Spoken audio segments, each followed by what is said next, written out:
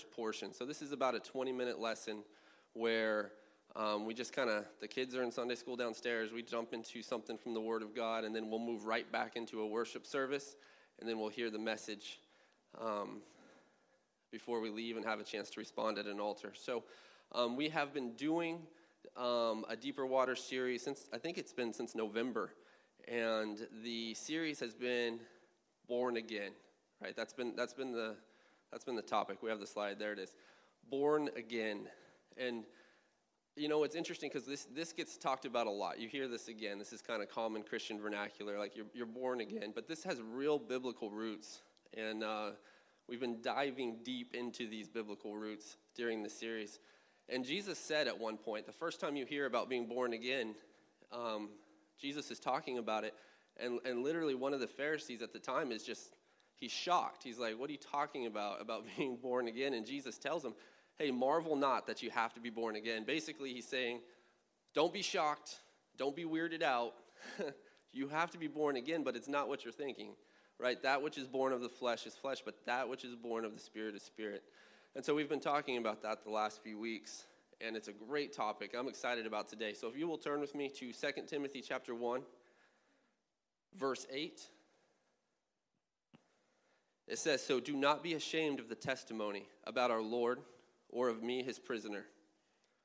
Rather, join with me in suffering for the gospel by the power of God. So we hear this term, the gospel, right here. And Paul is writing a letter to Timothy, and he's like, hey, don't be afraid to suffer. First off, if anybody's going to lead with that, you probably have some more questions. Don't be afraid to suffer for the gospel, because the gospel is the power of God. And Paul's leading us with that. And so today I want to talk to you about this topic, the power of the gospel. The power of the gospel. Look at your neighbor. All right, look back at me. Here we go. Who here likes good news?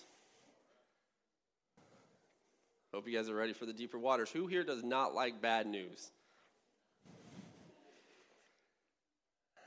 It will get deeper at some point. The good news... When somebody calls you up, right, or catches you in the hall, depending on the person, right, and they're like, hey, I've got some good news for you, maybe it incites some happiness. So I'll tell you this, like if the chair of the department that I work for ever stops by and is like, Chad, I have some good news, I'm going to be really pumped, because I'm either getting more money or maybe we're getting some new equipment, because, that's good news. I want to hear it. But at the same time, if he's like, Chad, I got some bad news. What happens when somebody does that to you? They're like, hey, I have some bad news I need to share with you. Got a graven face, right? They're looking kind of stressed. You can literally feel your heart drop. It could have just been something small, but man, your body just goes into defense mode. This is going to be the worst news of my life, and it's going to be terrible. We love good news. We hate bad news. So that's deeper waters, guys. I'm just kidding. But how many have ever had this question, or have had this one thrown at you? I've got some good news for you, and I've got some bad news for you. You've heard that one? And then they're like, so which one do you want to hear first?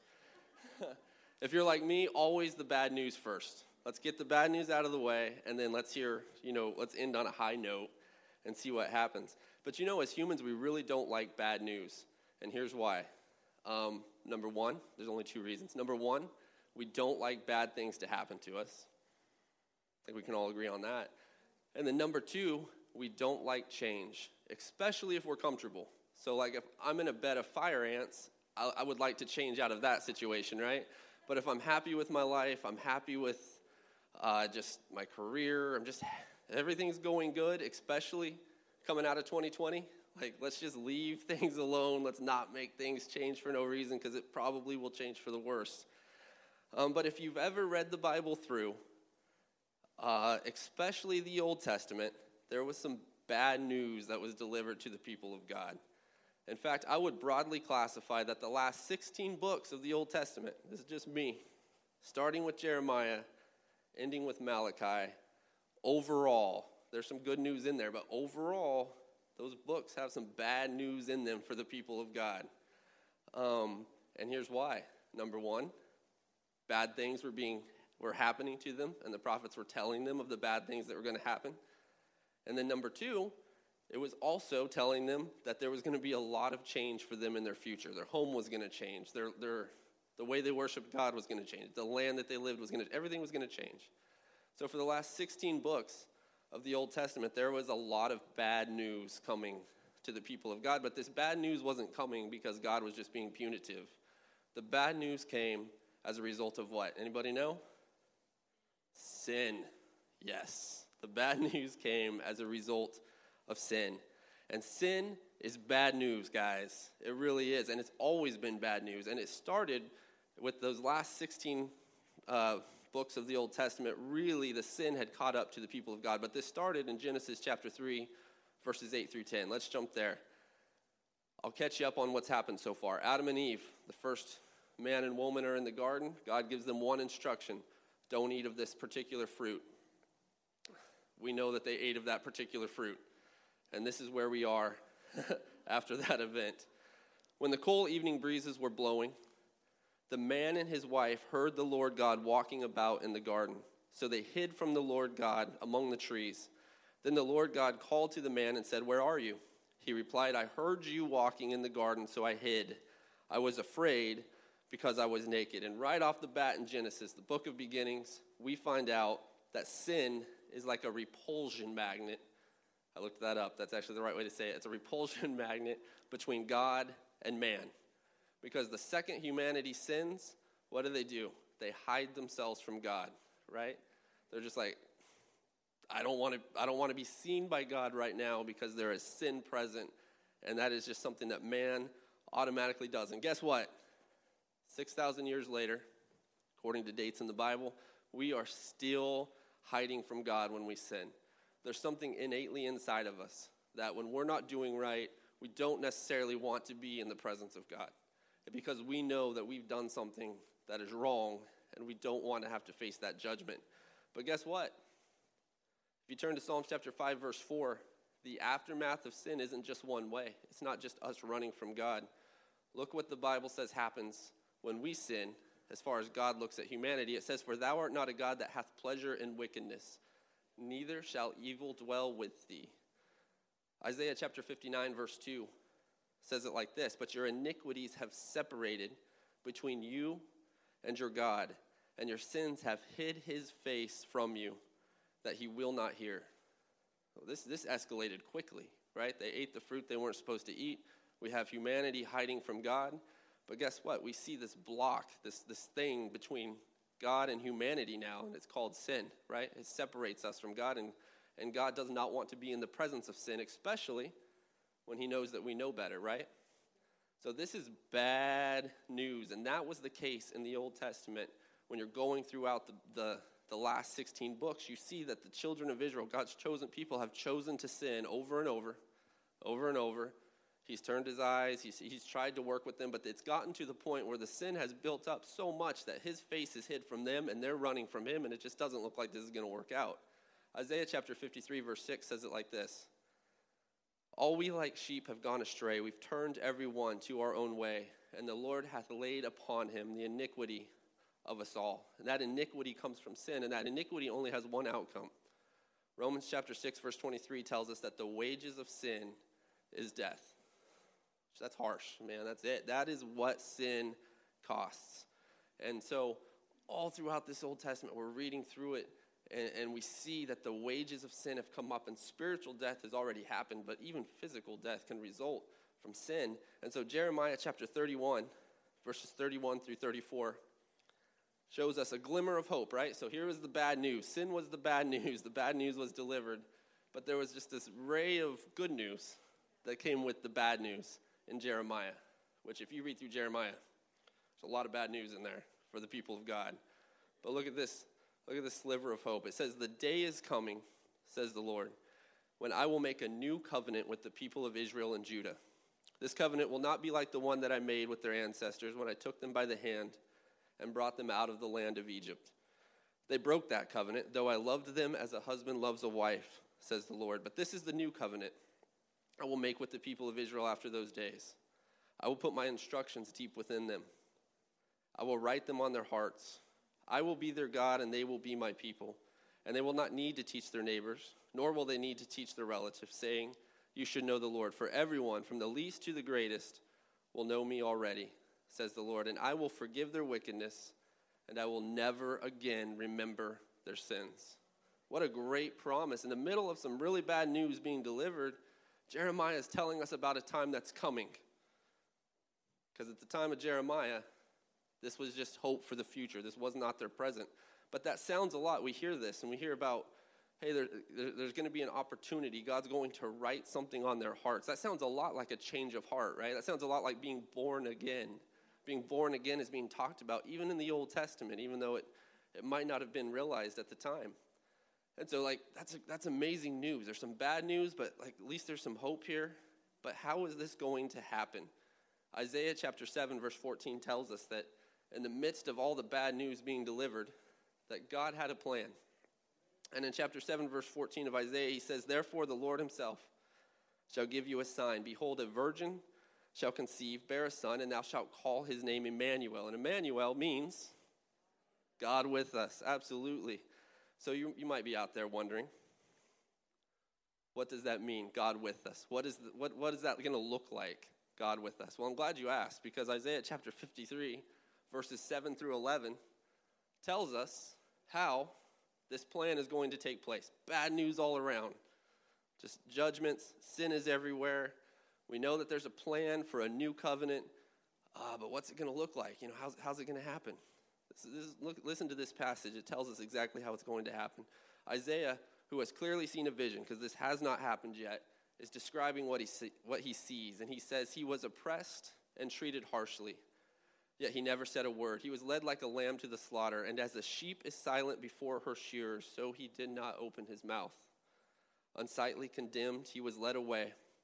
No one cared that he died without descendants, that his life was cut short midstream, but he was struck down for the rebellion of my people. He had done no wrong, and he had never deceived anyone, but he was buried like a criminal, and he was put in a rich man's grave.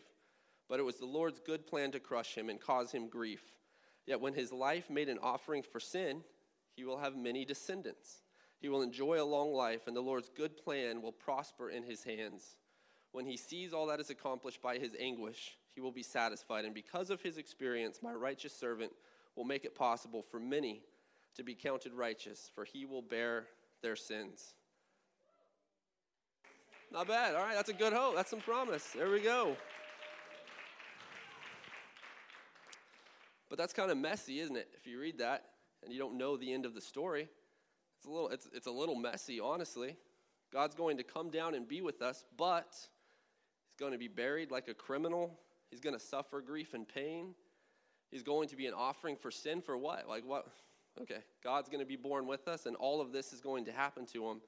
But then there's a key part in there, and it says his experience will cause many to be counted as righteousness, for he will bear their sins. And more than that, anyone who is redeemed becomes a descendant of his. Descendants are born after the ancestor, right? So we're going to be born again, but this time, it's not about being born again into a new literal family. It's about being born into Jesus Christ. That's what it's all about. It's all about being born again and being born into Jesus Christ. But man, he's got to go through a lot of stuff for that to happen. We should celebrate, but then feel guilty at the same time, right? Anybody ever had that one happen? I watched the Chiefs beat the 49ers in the Super Bowl last year.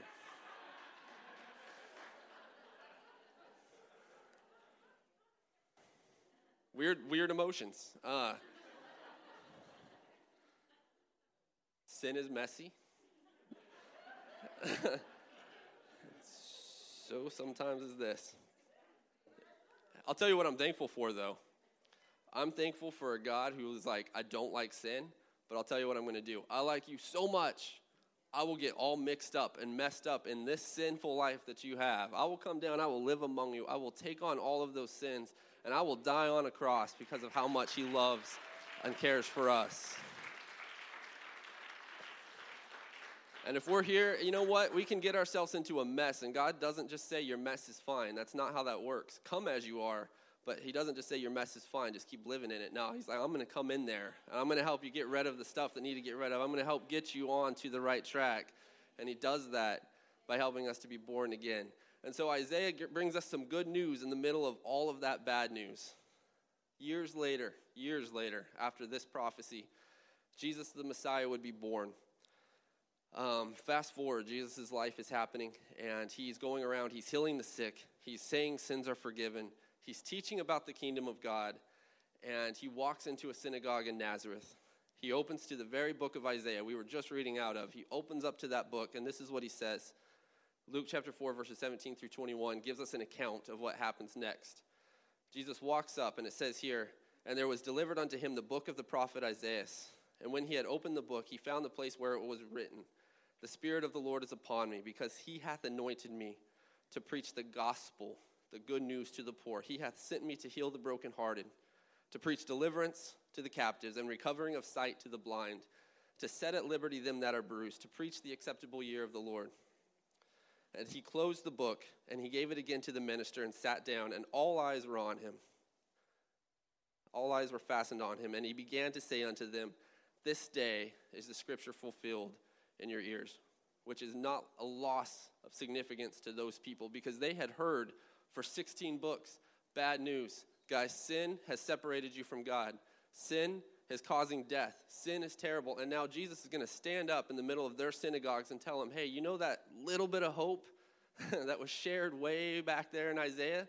Guess what, guys? Today it's fulfilled, and I am that hope.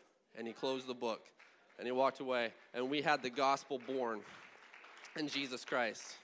And you know what? Jesus would fulfill every prophecy of the Old Testament. You can cross-check it. People have for centuries. Every prophecy of the Old Testament, Jesus would fulfill. He would deliver hope to the hopeless. He would heal the sick. He would raise the dead. He would change the world as God manifest in the flesh. He would also suffer.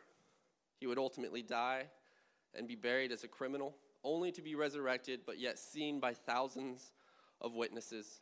And he would ascend up into heaven. And he did all of this, and he left us with the most powerful tool that we have today as humanity. He left us the gospel.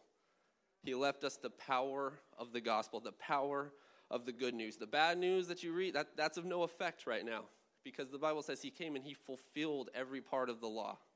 So he fulfilled all that bad stuff. Sin had to have a price paid for it. All of that bad stuff had to be paid, but guess what? Jesus is like, I took care of all of that stuff. He fulfilled all of that. And now, man, it's kind of tough living in 2021 maybe, but you know what? We just have the good news. We just have the gospel. We just have the path to salvation. We have the restoration message. And so for us today, we are so blessed, really, to live in this time spiritually. Because all that's left now for this time is the good news. And that's what we have.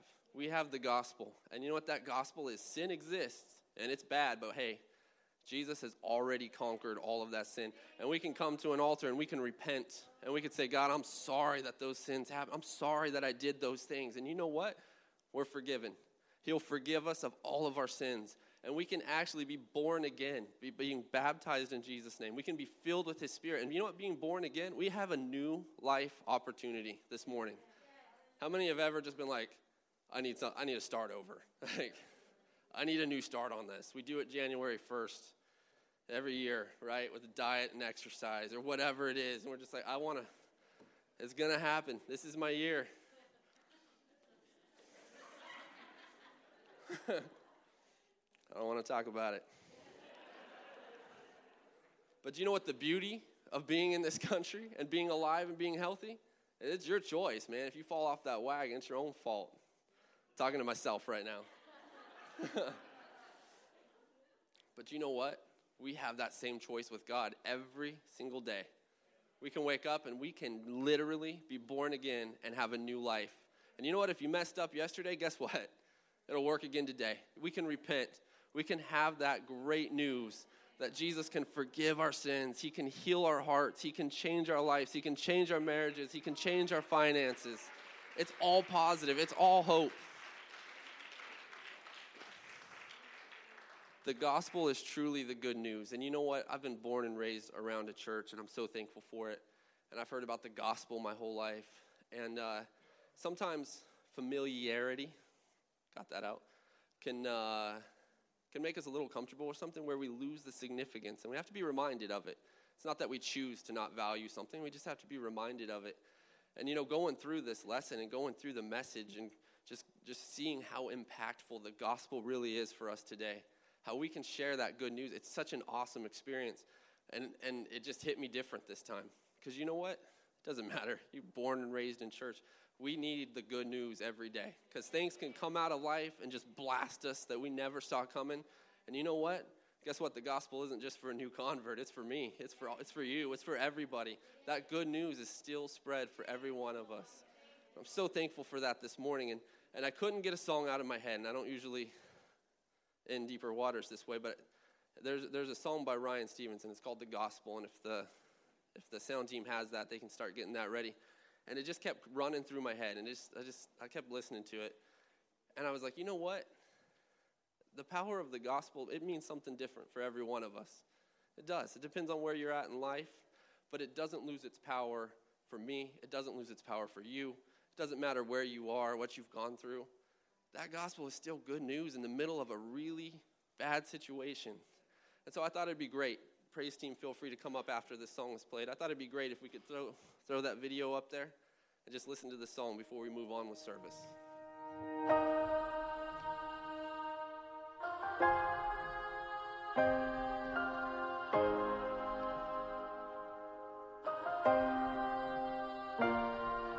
A restless generation, we're turning over every stone, hoping to find salvation in a world that's left us cold.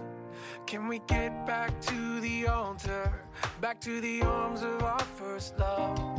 There's only one way to the Father, and He's calling out to us. To the captive, it looks like freedom. To the orphan, it feels like home. To the skeptic, it might sound crazy to believe in a God who loves. In a world where our hearts are breaking and we're lost in the mess we've made, like a blinding light in the dead of night, it's the gospel that makes a way. It's the gospel that makes a way.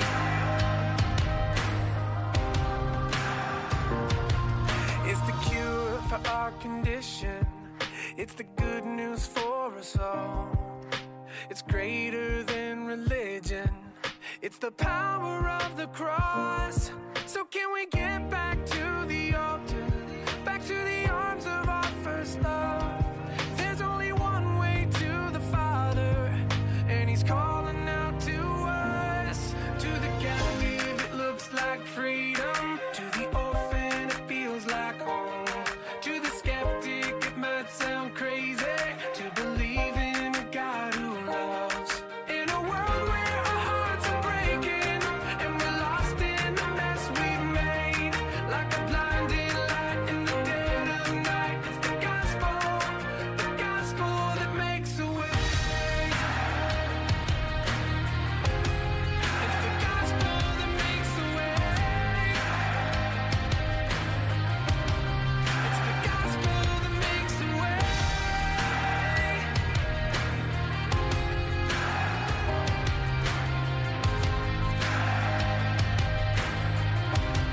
It's the gospel that makes a way.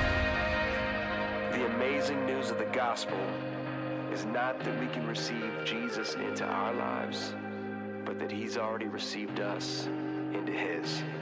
In my own life, it means forgiveness when I know I deserve the fall. It called me out of my darkness and carried me to the cross. In a moment, my eyes were open. In that moment, my heart was changed. Like a blinding light in the dead of night, it's the gospel. Oh, to the captive, it looks like freedom. To the orphan, it feels like home. Yeah, to the skeptic, it might sound crazy to believe in a God who loves. In a world where our hearts are breaking and we're lost in the mess we've made,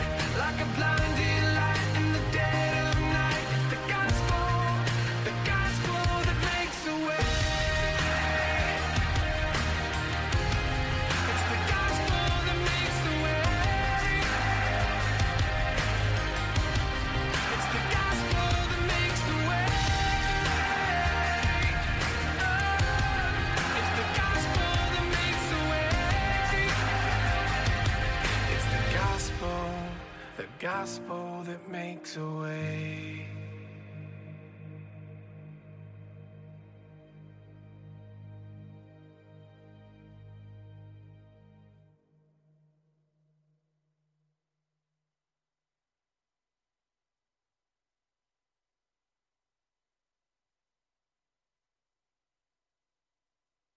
This morning. Jesus, we thank you. We give you glory and honor and praise, oh God. We bless your name, Jesus. Lord, you alone are worthy. You are worthy, God, to be glorified. You are worthy to be magnified.